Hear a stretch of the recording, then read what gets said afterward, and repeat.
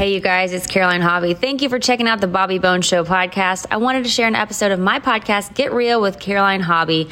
This episode is Amber Smith. She's the wife of Granger Smith, and she is sharing her love story with how she met Granger at a music video shoot, their family, and how she coped and is coping with the loss of their young son, River.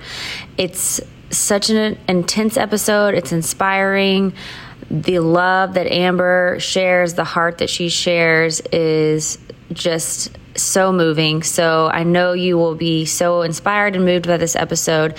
And subscribe on iHeartRadio, Apple Podcasts, or wherever you get your podcast. Just search Get Real with Caroline Hobby. And here is the episode now with Amber.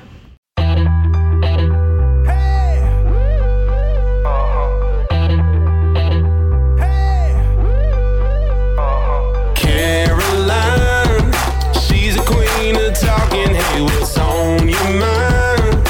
She's getting real, not afraid to feel. Talking soul to soul, just let it flow. No one can do it quite like Caroline. It's time for Caroline.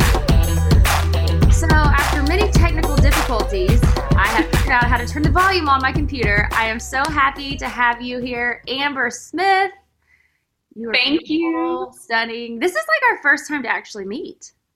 It is. We were just saying we feel like we know each other. It's crazy how that happens through socials, but you feel like you've met somebody many, many times, and we've never actually officially met. So, and y'all are in Texas, right?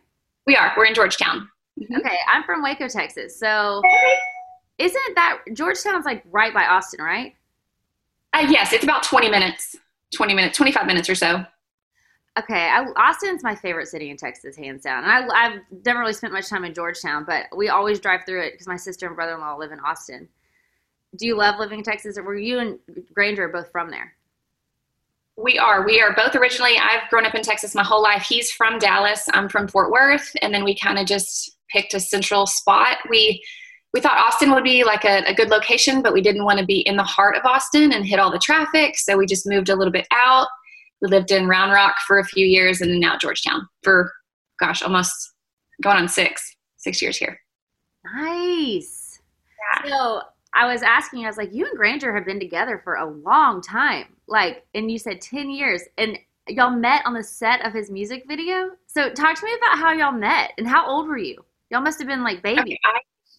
Okay, I was 27, I think, when we met, and he actually messaged me through Facebook. They were looking for actresses for his first music video, and they ran an ad on Craigslist.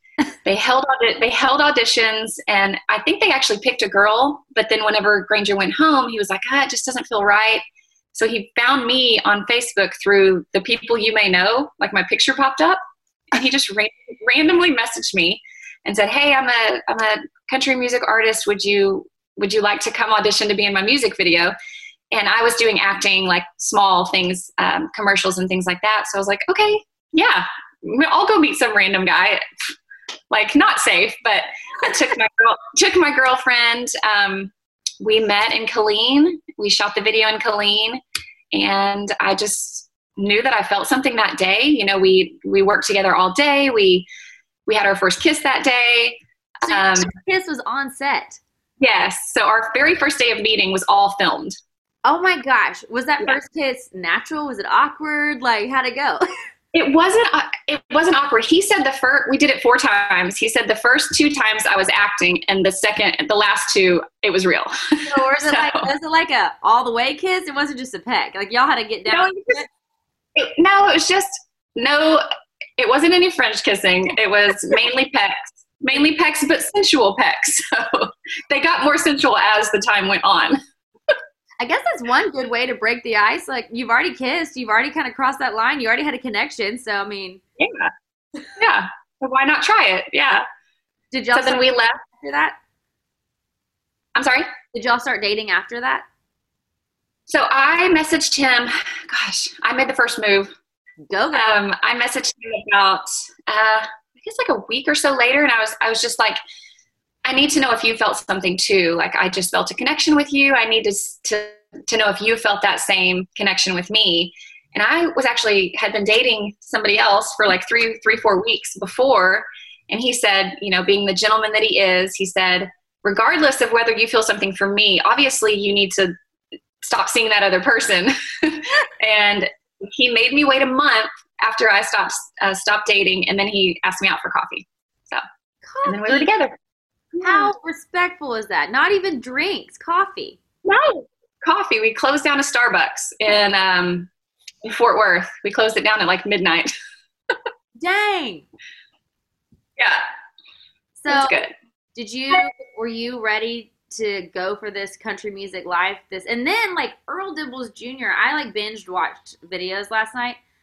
That Earl Dibbles Jr., I can see why people are obsessed. It's a real huge person, character. Like, Granger really has an alter ego. He has many, many, many alter egos. Earl is the one that kind of took off, and it's been such a creative release for him because Earl doesn't care. Earl says what he wants. He sings what he wants. He's guns and shooting, and, you know, he's just the country boy. So that is, you know, Granger's a little more buttoned up, and so that is his time to just release everything on stage, and it's just a fun, creative release for him. Did Granger grow up a country boy? He grew up in Dallas, though. I mean, he lived, I guess he lived in the city, but they always had their ranch kind of in the west of Waco area. So he always grew up hunting and fishing, and he's a country boy at heart, but he did live in the city. Did he, when he created these alter egos, like, did they come to stage right away, or did it like slowly? Because how did he became a big artist in Texas first, right? He did the Texas scene. Yeah, he did. We were doing the Texas scene, the van and trailer days for. When I first met him, he had just kind of started touring in the van and trailer, and then so we did that for a few years. He lived in Nashville for 5 years before he met me, but he didn't sign his record deal until 2015, I believe, in Nashville. Yeah. So were you in the van and trailer with him? Yeah. Yeah. That was, we were just talking about that yesterday. Those were some of the most fun days. You know, we would fall asleep together on one bench of the van seat, you know, with all the guys, and it's super late driving. We're just gas station stops and junk food, and it was just really fun. Having to stay in like really gross hotels, just trying to make it work and hitting the pavement. And that was really fun. Then I got to go with them before we had our babies. So. Yeah. And the thing that I think is so crazy about all that is because Michael is the same way, like van and trailer days forever. I mean, they were in the van and trailer for years before they got a record deal and got onto a tour bus. And like, you think that you're never going to get out of that phase, you know? It's like, you think you're never going to get to the next level, or you're going to be in a van and trailer forever. And then one day you're looking back and you're like, dang, those days were actually really, really sweet, you know? Even though they're so hard and the struggle was so hard, there's something so beautiful about it. Absolutely. It makes you appreciate where you are now so much more by having to fight and grind and work super hard to get there. So it wasn't like an overnight thing. He's been singing since, I think he picked up a guitar at 14, and he's 40 now. So he's been doing it a long time. So what about your acting career? Tell me about that. Like, how did you get into acting? Because I just interviewed Dennis Quaid, and you're like, I acted with him. I did a role with him. So, I mean, that's awesome. How did you get into acting? Tell me some of that. I went to school for broadcasting, and I always thought I wanted to be like an entertainment reporter on E! Or something. And then I did like a few open casting calls of commercials and print shoots and things, and I really just loved it. So in 2008, I found an agency in Dallas, and I just started doing commercials and small movie roles. And one of the first ones I did was Beneath the Darkness with Dennis Quaid, and I played his deceased wife. I played a ghost, but he was just one of the nicest people. You know, you spoke with him, and he's just a great guy. But yeah, so I was doing commercials and small roles, and I did a couple of things I'm proud of. I was on a small role on Dallas and a small role on American Crime. And I just enjoy it. You know, I don't know. I love it. I love the set and all the waiting around. Granger doesn't like that too much, but I enjoy it. Yeah. Is it hard to get into the mindset of someone else? Like, I feel like I would feel so awkward trying to play a role of someone else. I feel like I would be so awkward about it. Do you just naturally love that? Like, can you switch it? I'm not saying I'm a good actor. I just love it. Like, I am not one of those people who can meticulously or like morph into somebody else. I don't have that gift, but I just love it. I love doing it. So I look up to actors who can do that. And it is hard for me. It doesn't come naturally or easy. I have to kind of work at it. So, but I just love it. And I guess Granger's an actor too, honestly. He is, yeah, I would say he's better than I am. He can change into, he keeps me laughing. He can change into character just like that. He's very good at impersonations too. He can impersonate anybody he meets, change his voice. He could step into all kinds of different characters. Does he have lots of voices in the house? Like when y'all are at home, is there lots of alter egos flying around? He does. He'll talk like his friends and his family and come up with characters to make the kids laugh. So, yeah. So I wore my Live Like Rib shirt. Yes. You have been the bravest, most beautiful soul and mama out there. You've gone through something that no mother should ever go through. Like, it's hard for me to even talk about with you because I feel so much in my heart for you and your family. But you've been so vocal about the loss of your littlest, River. And yeah. I feel like you're intentionally speaking about that. I am. Do we want to talk about what happened or? Yeah. Whatever you're comfortable with. Okay. So, I guess for people who may not know, we lost our youngest son, River. He was 3 and we lost him to a drowning in our backyard. We thought we had done everything right when we moved to Georgetown. We moved to a house with a pool, but it didn't have a gate. That was one of the first things we did was installed an iron 4-foot fence with a lock. We always talked to our kids about not going near the water. We had swim lessons, it just is something that happened so quickly. Granger was outside with all the kids. I was in the shower and I heard my daughter scream. And when I went out there, Granger was already doing CPR on Riv. And it just goes to show how quick and silent it is. There was no splash. There was no sound of the gate. Nobody saw River go in the gate. Nobody heard the gate close. And Granger was 20 feet from the pool, just doing gymnastics with London, and turned around and he was in the pool. So it's something that we will never understand how it happened, how it was so silent, how fast, how quickly it happened. But we made the decision that, we could either hide away and not ever talk about it and not honor his life, or we could do everything that we could to hold our family together and to share our story and try to prevent this from happening to anybody else. So I've kind of made that my mission to honor River in that way. So I love following you, but I've been reading all your posts today and yesterday especially, and you talked about ambushes and God winks and how they both happen.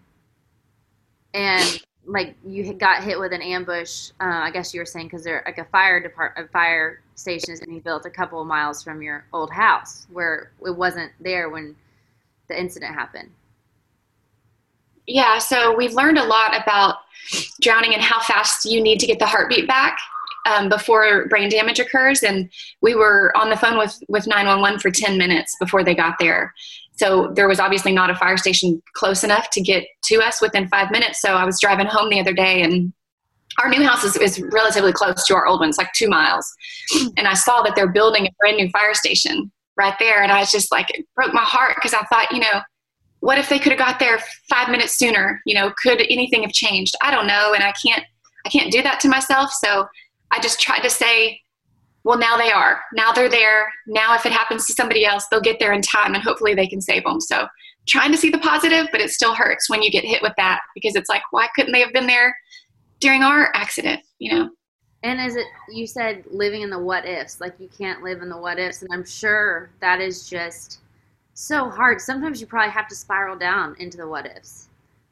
Do you find yourself in it just spiraling sometimes, and then you have to just tell yourself, like, do you give yourself a moment to just go all the way? Like, I one post you said you just raged, like you had to rage and scream and like let it out, and then you had to tell yourself, okay, like how does that process go for you? I think one of the big things about grieving is it's so personal and it's so different for everybody. And the time that you talked about raging, we're moving right now, so this is kind of bare back here behind me, but this was filled with pictures and memories of Riv, and I just lost it one day, and I was just screaming, like, I don't want a memorial wall of my son, you know, I want my son. And I do allow myself to let it out. I scream, I yell at God, I pray, I hit my knees, I cry, because it's healthy to mourn and grieve. And I think if I hold that in, which is what happened that week, I held it in all week, it's not healthy and it takes a toll on your body. And so that's one thing I do allow myself. I still cry every day. I allow myself a small portion of time to cry in the day, and then I pick myself up and I say, okay, you know, I trust you, God, and we're gonna fight, and we're just gonna keep taking steps forward. And I'll do that for the rest of my life, you know. How have you and Granger got closer during this? That's one thing I'm so grateful for, is we're closer than we've ever been. You know, obviously going through something like this, it could either put a wedge in between you and force you apart, or it can bring you closer. And thankfully for us, you know, the day we left the hospital, we looked at each other and we said, we're still a family. We're going to go home. We're not going to let anything tear our family apart. We have to go home and tell our 2 children that their brother is gone. And we're going to do everything that we can to stay together, fight through this, trust God. So we did go to therapy. We went to on-site in Tennessee, which was incredible. Awesome. It's amazing and deep, intense, hard work. And it really helped us both. And then our children have been in counseling for seven months since the accident. And we pray together. We talk about our feelings. And that's kind of another thing through grief, is he grieves differently than I do. And you have to accept that about your partner. Like I can't get upset with him if he's happy one day, or, you know, or if I'm super sad. Like, you have to respect the way they feel, because it's so personal. Like for him, he can't look at pictures and videos of Riv. Like it hurts him, it breaks him. But for me, that helps me. It makes me feel like I'm still close to him. So just respecting your partner and knowing when your partner is sad, and knowing when to step back and let them have a moment. And then also knowing when to grab them and hug them and help them through it. So we've definitely become closer. Is it hard to allow yourself to be happy?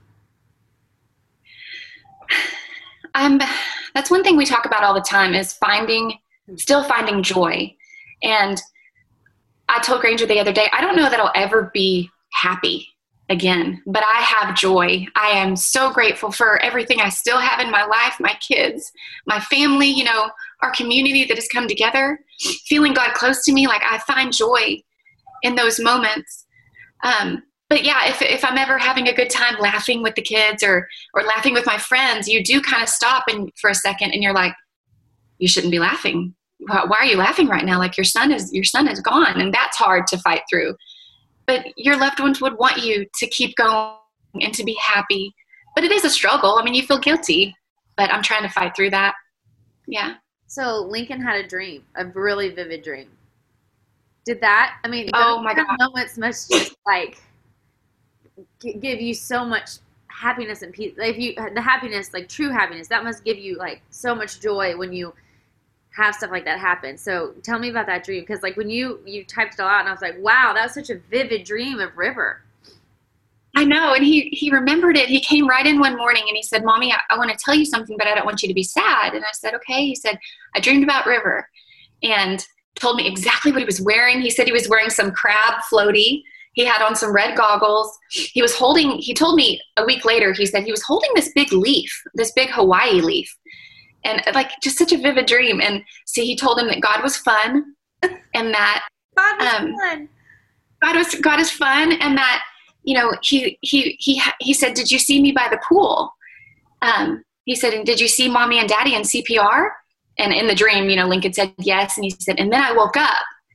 And that gave me so much hope. Like, you know, we were doing CPR, and then he woke up in heaven and talks about how fun God is. And I looked up the meaning. I showed Lincoln some photos of different leaves. And I said, well, what leaf was it that he was holding? And it was the palm leaf, you know, which symbolizes eternal life. And I'm just so grateful that he was able to have his brother visit him. You know, kids are so close to heaven. They're so innocent, and the veil of heaven and earth is so much thinner than we think. And they're so close. So I'm just grateful that he got that. He got that dream to be with his brother. How have Lincoln and London been with all of this? Lincoln, London has, you know, she's older. She's 8 now. When it happened, she was 7. She had some really hard moments in the beginning because they were there and they saw everything. And, you know, they kept saying, why was Bubby purple? why did he have purple cheeks? And so she was a little scared for a little while. But now, you know, we've allowed them to talk about their brother and remember their brother and look at pictures and videos and laugh. And thankfully they haven't had any terrible breakdowns. I'm so grateful that they are in such a good place and they view heaven in such a beautiful way that they're not scared. They still want to swim, which is crazy to me. Wow. They're doing so good. They're doing great in school. I think counseling has really helped them. But yeah, they're doing the best that I could ever hope for having to go through such a traumatic thing at such a young age. Oh yeah. Lincoln did, sorry. No, go ahead. I was gonna say Lincoln did, we drove past, where River, we call it his angel spot where he's buried. We drove past that the other day, and that's the first time that Lincoln really cried in a year. He holds things in, I think, and he actually released a lot of stuff that day. So I'm glad. London will cry and let it out, but even still, she's only done that about 3 times this year. So I'm grateful that they're not extremely sad all the time. You know, they remember River in a happy, fun light. So. And another thing you posted was for like not allowing yourself to go down the spiral of guilt, because you and Granger are amazing parents. Like I see myself in you guys, like we're all just trying the very best we can to provide the best, happiest life for our kids, to keep them safe. But like no one is safe from anything like this. Like this can happen to anyone at any time. And you're doing the very best you can.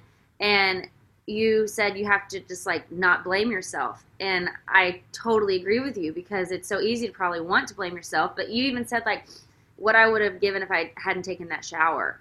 I would love to give that shower back. But it's like you just needed 5 minutes. I mean, you're with 3 kids all day, every day. Like you got to find 5 minutes for yourself somewhere, you know? That's been really hard, because it was one of those nights. I put it on my Instagram. It was one of those nights. You know, as a mom, you're exhausted and you have snot all over you, and they're climbing all over you all day, and you don't have 2 seconds to go to the restroom or anything. And so that night I was frustrated, and I just said, you know, they were outside, and Granger said, "Can you take the boys inside?" And I was like, "I just need 5 minutes. I just need to go take a shower." And then between the time I took the shower is when it happened. And it's like, how can you not feel guilty about, how can you not think, God, if I wouldn't have taken that shower, if I would have just put him to bed.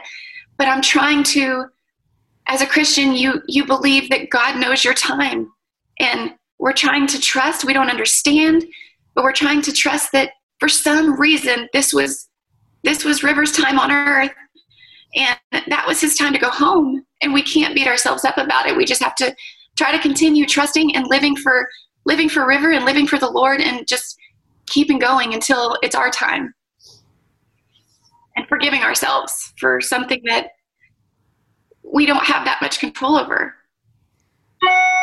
Exactly. I mean, forgiving yourself for honestly doing nothing wrong. Honestly, I mean, you know, it's the what if game, and I can play the what if game with stuff that doesn't matter all day long. And so when you're in a real a situation like this that actually, it probably gives you so much clarity about what actually really matters in life. I bet you don't give much of 2 cents about stuff that you used to at all anymore. We waste so much time focusing on stuff that absolutely does not matter.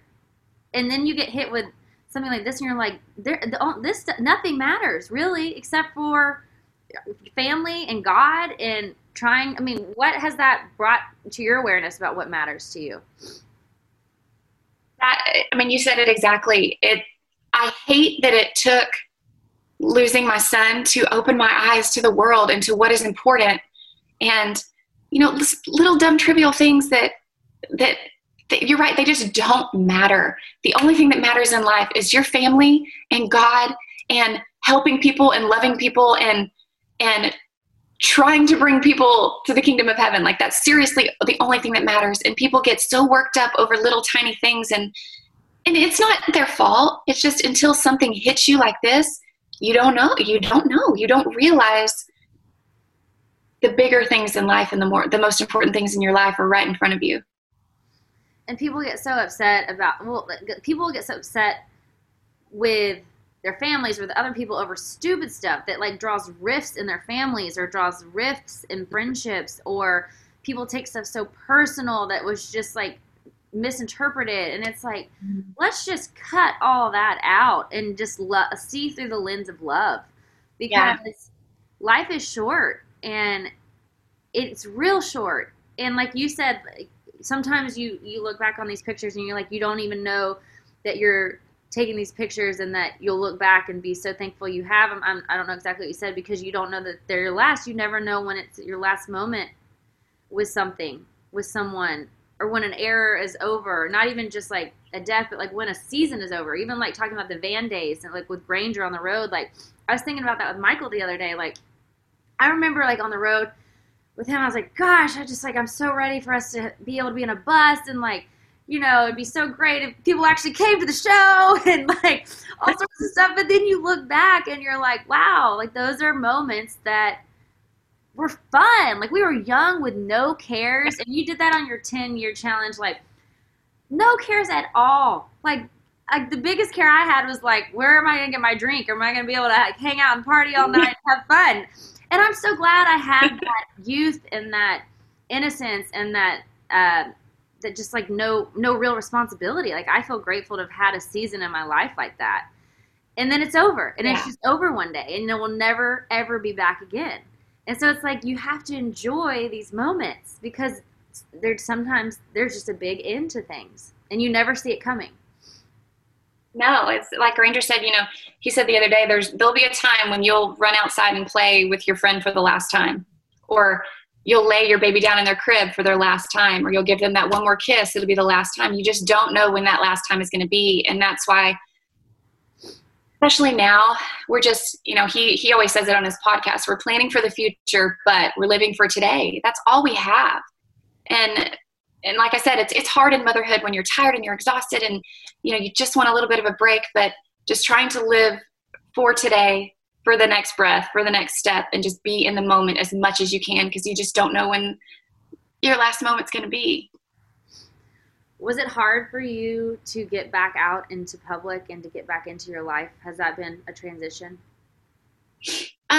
We did. We kind of shied away from, because we had just started the Smiths 2 months before on our YouTube channel, and we spent time. We stayed with our family for about 2 weeks. We kind of went dark, and then we decided, that's when we made the choice, like, let's open up.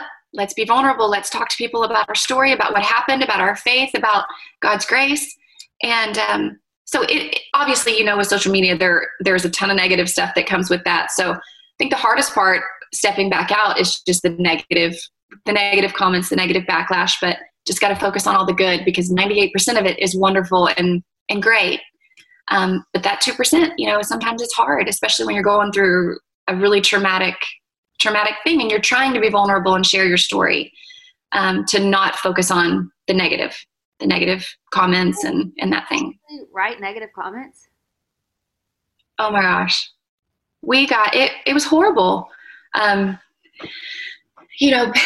Basically saying, you should have just watched your kid, or, you killed your child, or, we should be in jail. There were lots of comments saying, they're just rich and famous, and they, if it was any normal person, they would be in jail. And I'm thinking, it's like people think we weren't investigated. Like, we were a normal family. Police came, police interviewed us. We had Child Protective Services come out and interview us and our family multiple times. Like, it's just hard when you're going through something that terrible to hear those things about you and your family, when you know in your heart, like, you try your best to be a good parent and just tragic accidents happen. So that was hard, but we're coming out of that. We're coming into hopefulness and gratitude and kindness. Like, there's so many kind people, and our Nashville community is rallied around us, the music community, our friends and our family. And that's what we have to focus on. It's like Brene Brown says, if you're not in the arena with me, you don't get the right to comment and hurt my heart. So keep your little group together and trust your family, trust your friends, and listen to those people who truly love you and truly matter, and don't focus on negative energy in your life. So you said one time you were praying and you actually heard an audible voice from God, and it said something like, I've got Riv. I don't know exactly what you said. I've got Riv, and everyone is grieving something.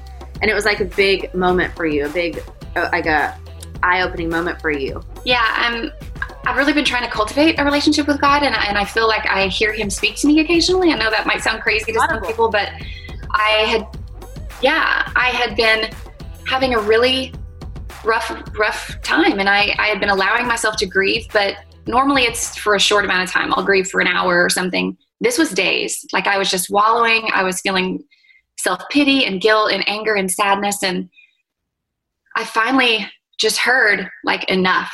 Stop it. Like, you are not the only one hurting. Everybody is hurting in this world. You're not any more special than anybody else. Pick yourself up.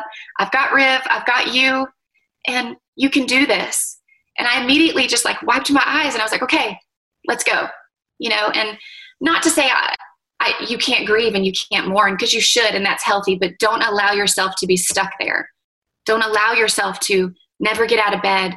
Like, you got to get up. You got to keep fighting. Everybody in this world is hurting, whether they're grieving a death or the loss of a job or all this stuff going on right now with COVID. Everybody is hurting, and we have to just try to live our life compassionately and hopefully and just take the next step.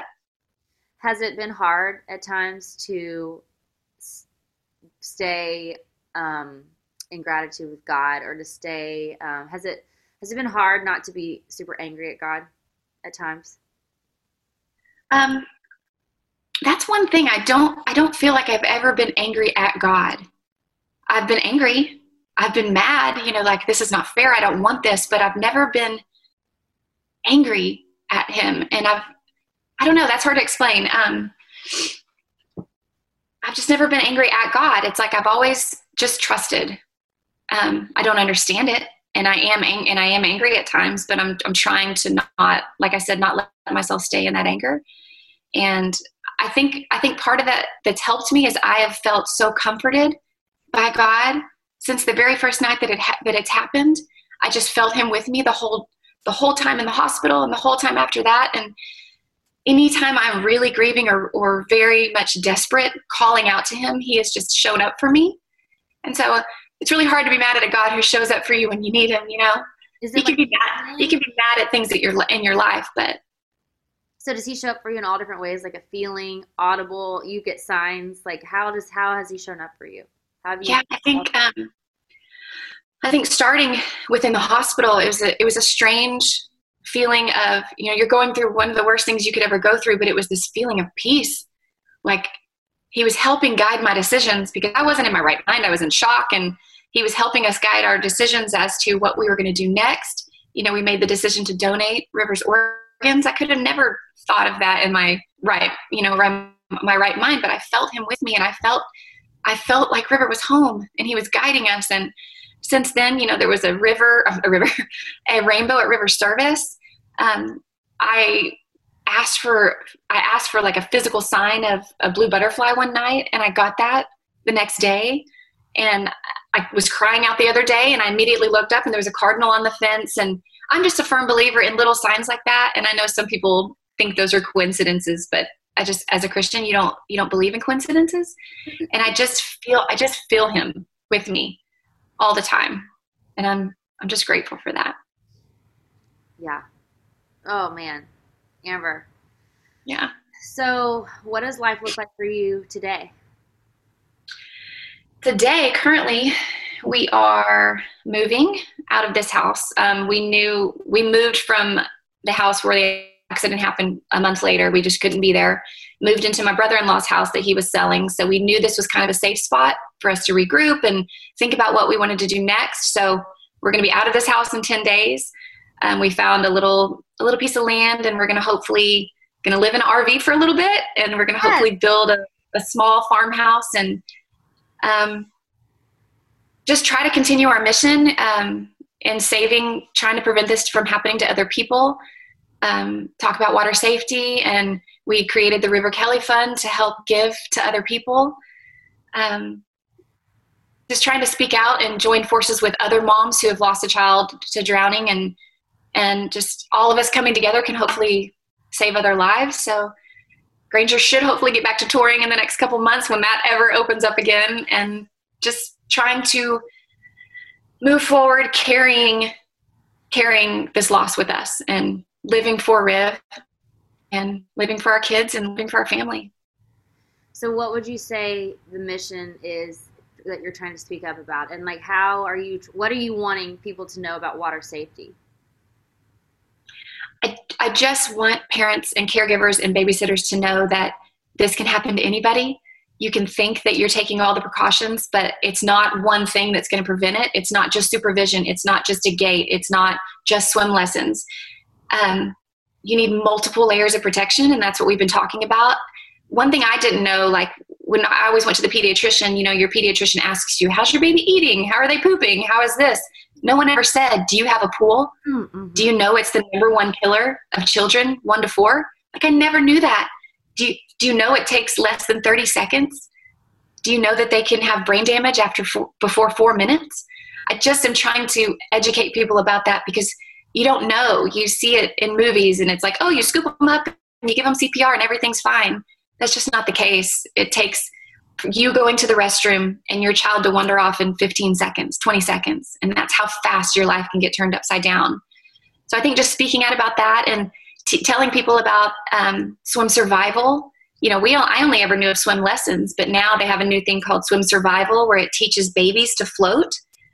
So you can start that as early as 8 months, where if your baby falls in, they can learn to roll over and float. Just trying to educate people about all of the steps needed and all of the multiple layers of protection that you can have to protect your babies. So your heart will never be the same. And no. You said you may never know if you can be truly happy again. So what does happiness look like for you now? Just finding joy throughout the day. I think being grateful, having gratitude helps me to be. It's hard to be angry. It's hard to be bitter when you're grateful. So I think just looking around you and still being grateful for things that we do have in our life, I think that brings happiness. Seeing my kids happy, seeing Granger working on a song, he's creative again, which that's taken him a little while to get there. That makes me happy. Seeing him happy again. Hearing other stories of people sharing their stories, saying, we put our baby in swim lessons, or we installed a gate because of you.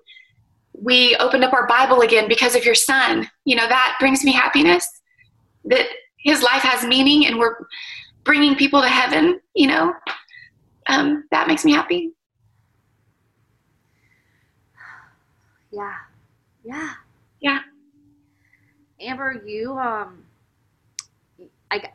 are so strong. Like, I literally look at your Instagram all the time, and I'm just like, you are such. If we are talking about how life is just a blink and the ultimate goal is to get to heaven, because we're all on our way to heaven on this earth. None of us are getting out of here alive, and some of us are taken way too soon, and some of us live a long life, and you never know when our time to go is going to happen.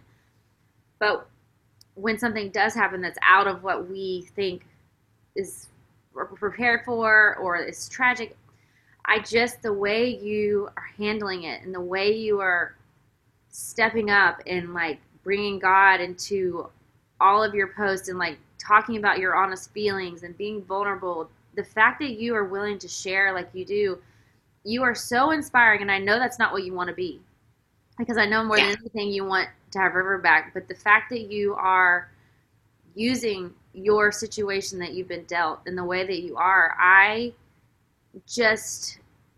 you are using your life for God in such a huge way. And that is so incredible of you to do that, because you are absolutely changing other people's lives by the way you're showing up in your life. And I know that's so hard. And I just wanted to tell you, everybody who knows you and sees you and Granger and your family sees that about you guys. What a light you are and how you are using the situation to still find light. And that's almost near impossible, but y'all are doing it. It's been hard. People say you're so strong, and all I can say is that I'm not. I'm weak. I'm weak, but I got a strong God. So that's what I'm holding on to. And I thank you for saying that. This river was such a light in our lives, and I can only hope to still continue to shine that and just let people know that you can do hard things. You can get through hard things, but not alone. So I love all the videos you posted of him. I love the one where he was like eating, it was like some sort of candy, lollipop or something. And Lincoln and London were asking him if they could have some. And he was like, of course. Of course. Like, he's so sweet. The sweetest. Yeah, he is the sweetest. And then when he came up to you and y'all were laying on the bed, I stare at your videos all the time. And he like whispered in your ear, Mom, I got to tell you a secret. You're going to have a cookie. Like, God, he's the brightest light at such a little bitty age. Was he always bringing humor? All the time, always laughing, always dancing. I always felt like people always said when they looked into his eyes, it was he could like see inside your soul. He just had this light about him, and all of our children do, but there was just something. So it's like he knew something that we didn't, or I don't know. He knew Jesus at age 2. Like, he said Jesus was his friend. I never told him that. Yes, I never told him that. We talk about heaven and we talk about God, but I never told him that Jesus was his friend. And he just, I don't know. It was like he always wanted to go fast. Nothing was ever fast enough. I feel like he was trying to get in all he could in those 3 years. It's like he knew, he knew he didn't have much time or something. He was just a special, special boy. So he was an adventure lover. Oh my gosh.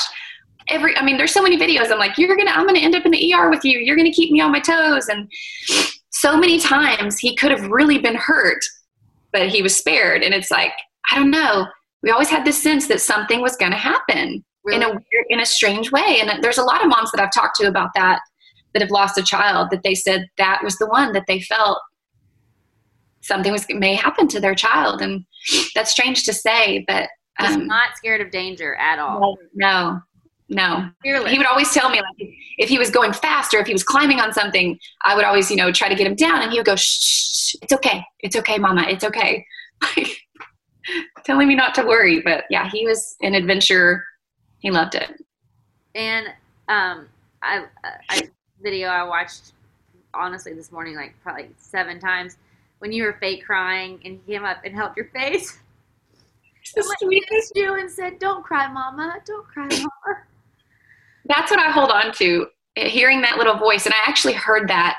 I was crying one day at his angel spot, tears on my breast. I was crying at his angel spot, and I heard that little voice say to me, "Don't cry, Mama. Like, I'm not here. Don't cry."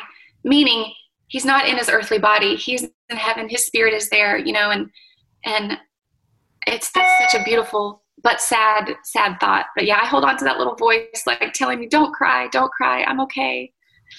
Yeah, he's a sweetheart.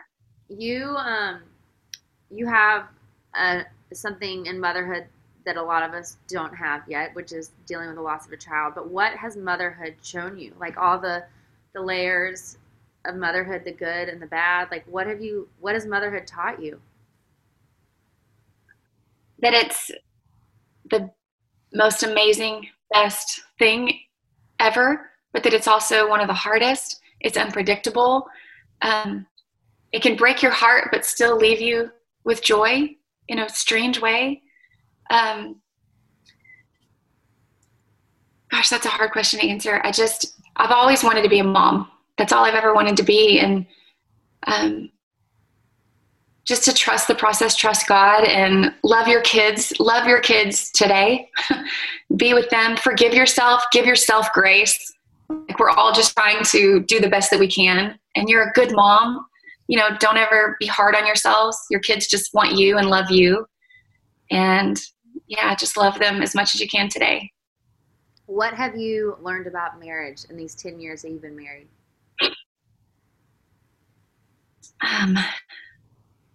That you can go through some of the hardest things in your lives, but it can make you grow stronger together, make you grow in your faith together. I've just learned so much about my husband and about our relationship, and how no matter what you go through, you can make it if you try and you trust the Lord and you join together and you stand together. And that we're different, and you're gonna handle things differently, and just to respect each other and communicate with each other and let each other know what you need. And you can make it.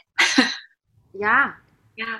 How has music been a part of Granger's recovery? For a while there, he wasn't feeling very creative, as you can imagine. And then about a month ago, he hit a really creative. He just hit the ground running, and he's been nonstop ever since. And it's been really helping him to write and create again, and be in the studio again. So I know that's brought some joy. The guys have been recording some shows, and they're wanting to do some live shows on Facebook. And I think that'll be helpful for them to get back together and play and just have that camaraderie again together. So yeah. How has quarantine life been for you guys? Texas has been a lot different, obviously, than other places in the world. Like we were quarantined officially, like stay at home for at least 2 weeks or 3 weeks, whatever they told us. And then we started being able to go out with masks, and the kids miss their friends. They're like dying for play dates, and school was a little tricky. Teaching at home. There was a lot of fighting and a lot of tears. But we did it. Their last day was yesterday. So we have a third grader and a first grader now. So we did it. What was it like for you to be a teacher? What I learned was that your children obviously learn and act differently with you than they do their teachers. So they didn't want to do work with me. They're just like, no, I'm just going to go watch YouTube. Like, no, you have to sit down and do your work. Lincoln would want to do London's work. They would want to fight over computers. And it was just, every person I talked to said it was just so stressful. But it was nice for me to be able to see what teachers have to go through, Really? How they have to handle how different children learn. And I've always respected teachers. I've always loved teachers, but I'm sure it's given a lot of parents a new respect for their teachers.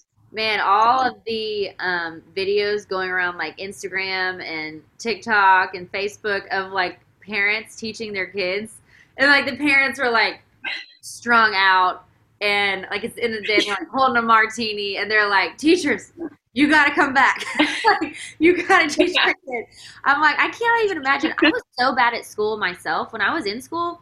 I mean, I hate to say this, sort of like just skated my way through. I didn't really ever learn much in school. I just tried to like get through it. I have no idea how to teach. I wouldn't have no idea how to teach my kid how to learn anything, especially like math. Oh my gosh. Or science. Yes. That was one thing I was grateful for, is that my kiddos are still a little younger, whereas some of my friends were teaching older, like algebra. I would be like, no, sorry. Just Google. Like, luckily we're just doing like short addition and subtraction, so I could handle that. But yeah, I can't imagine teaching like 5th grade geometry or something. I haven't done that in years. I know. It's like, why do we even learn that? Because none of us know how to do it. Right. No. They need to be how to write checks and clean the house and like do actual stuff that we're going to use. Like life skills. Yeah. Okay, here's how you balance money. Here's bank accounts. Yeah. Here's how you have some savings. Like learn about how to set yourself up for your future. You don't really need to know calculus unless you're going to be some sort of math wizard. I know. I feel the same way. But also, I think what it's taught me is how much can be done online. Like, I never even knew I could do interviews like this online until I always thought I had to do everything in person. And I think what we're realizing as a whole culture is, like, we can do a lot of stuff online, and it's made us get creative with that. Absolutely. I've also noticed, I feel like it's made people care more, like, about people's birthdays or anything. And there's been so many parades and drive-by things and, like, Zoom girls' nights. And, it just I think it's actually made people come closer together in a strange way, even though we're supposed to be separated or apart. I think it's just made people crave that feeling of being close to somebody or taking care of somebody or doing a birthday party or anything. I feel like it's brought us closer together in that way. And also online church and, worship services and stuff. I feel like so many more people are now joining the online service if they didn't want to ever walk into a church. So I think that's been a plus as well. And I'm so glad, like you said, virtual girls' nights, because I have so many friends that I want to keep up with. But, like, honestly, and when you are running your household, you got your kids running around, it's like it's hard to get out and, like, leave the house and go do stuff. But you want to have a wine night with your girlfriends. Like, now I've realized, why don't we just hop on Zoom, have an hour and a half, and talk, and then everyone just stays in their pajamas and goes right to bed. It's you don't have to drive. You don't have to do anything. Exactly. You don't have to spend money. Totally. Do you like when Granger, like when the red carpets are happening and there's all the award seasons and the dressing up, do you like all that, like the glam and the red carpets, and have you missed all that with Corona and everything being shut down? So that's funny you say that. So before the accident, I loved getting dressed. Like, as a mom, you don't ever get to get dressed up and get your makeup and your hair done. I love that stuff. Granger, that's work for him. He has to go do interviews and, like, he doesn't care about fashion. He's just like, oh, I just want to go, watch my peers sing. But I loved that. I loved the red carpet. I loved the gowns. I loved seeing what everybody else was wearing. And then, it's kind of one of those things you said about what really matters. After the accident, it's still such an integral part of music. And I love the awards, and I love people getting recognized for their hard work. And that is so important. But I think thinking back to, I don't know, it's like, do I really care about getting dressed up anymore? Like, that's not really important. It's important for me to go support my husband and our peers in music, but the whole glitz and glamour of it doesn't really mean the same thing to me anymore after going through something hard, if that makes sense. It's still such an amazing, award shows are so fun and amazing to recognize people for their work. But yeah, I just kind of changed in that way. So I don't really miss getting dressed up anymore. Yeah, I kind of feel the same way. I think, honestly, like, I've been, like, Sunny's 8 months old right now, and I just feel so in the trenches with it all the time in a good way. Like, I'm so grateful for every day I get to be with her, but it's like, oh my God, like, I'm so getting, at the end of the day, the last thing I want to do is A, leave her, and then B, go get dressed up. So I feel the same way. I've kind of, like, enjoyed the Corona break a little bit. Yeah. I hate what's happening in the world, but on the flip side, like, just being able to be home and not feel like you have anything that you have to do or the responsibilities of going anywhere, I feel like that's been the blessing of it in my eyes. I don't know if you agree with that. And it's been the longest that we've ever had Granger home, in 10 years. So that's such a blessing for the kids to be home with them and them to get to spend time with him. So that's been, I know it's hard for him because he loves like, I'm sure like Michael, they love the road, they love the stage, they love to perform, but it's been nice to slow down, spend time together, and get to actually just be a family, a normal family. So what is family time like for y'all at the house? Like, what is your home life like now that Granger's been here? Have you had to create a new normal? Because, like, that's the thing with all of us road wives. It's like, when our husbands are home for a long time, part of me is like, shouldn't you be getting back on the road? Like, you need to hit the road a little bit. But then I have a routine. Yeah. I know, because we create it's been good. Without them in it. Yeah. Yeah. That's been a change. We do, like Granger, we've been going to the ranch, or we'll go to the farm and fish. Granger and Lincoln have been playing a lot of video games together. They play Zelda. We have movie nights. We have chickens, so it's like we spend a lot of time outside with the chickens, and a lot of it has just been filming content for the Smiths, being together, filming that, because that's kind of our only source of income right now because he's not touring. Yeah. So doing that together and just playing, being together. And you started A Rise with Amber. Tell me what made you want to start that on your YouTube page, which I think is amazing. So I think just because I guess my Instagram posts and things, I had so many people messaging me saying, you should do like an online Bible study, or I would love to hear more about your faith or your testimony. And so I thought about it for a long time, and then I thought, I'll just try it. I mean, it's really intimidating to try to, I'm sure you know, to come up with content and put good stuff out there for people. So that's been a little tricky, but I just thought after the accident, I'm going to say yes to whatever God is calling me to do. I'm going to step out in faith. And I just said, okay, God, use me. And so I just pray like we did before, whatever people need to hear, please let that come through me. And that's all I can hope for. And so I just share my faith. I answer questions. I tell stories. And that's more faith-based than our YouTube stuff. So I just do that every Sunday morning at 8, and just pray that God gives me stuff to talk about.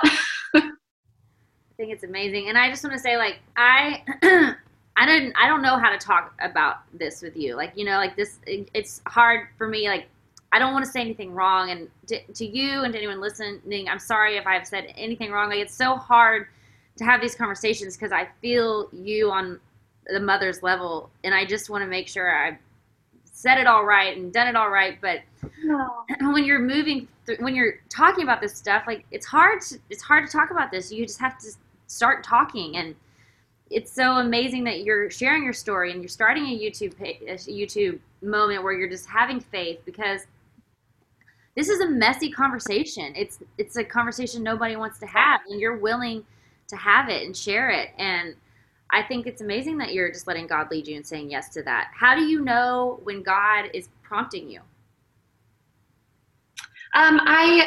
I do devotionals every morning, so I'll wake up and I'll just be like, okay, if there's something that I need to talk about this week, please show it to me. And so I'll feel certain things tug at me, and I'll write down my thoughts and my ideas, and then I'll plan it kind of throughout the week. And then I just hopefully that's where it was supposed to go.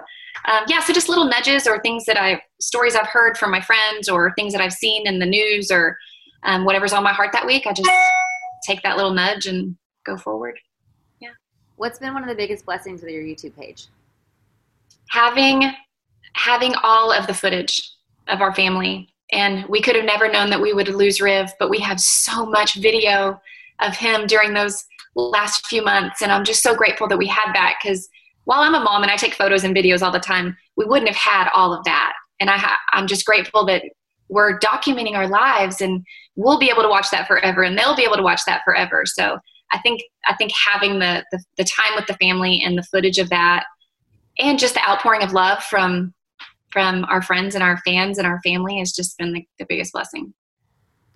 So I'm going to wrap up. I absolutely love and adore your spirit. I think you are one of the brightest lights on this earth, and you and Granger are together. You are an incredible couple. You are a shining light and a guiding force of how to handle tragedy together and how to walk on in faith. And I think the world needs that more than anything. I hate that you have to be that, but you are that, and you are shining such a bright light. And I just want you to know, I love and respect you and look up to you and admire you so much. And I know everyone who follows you does the same. I end every interview with leave your light. And what do you want people to know? First off, I just want to say thank you for saying all of that. I appreciate that so much. And I feel the same way about you. I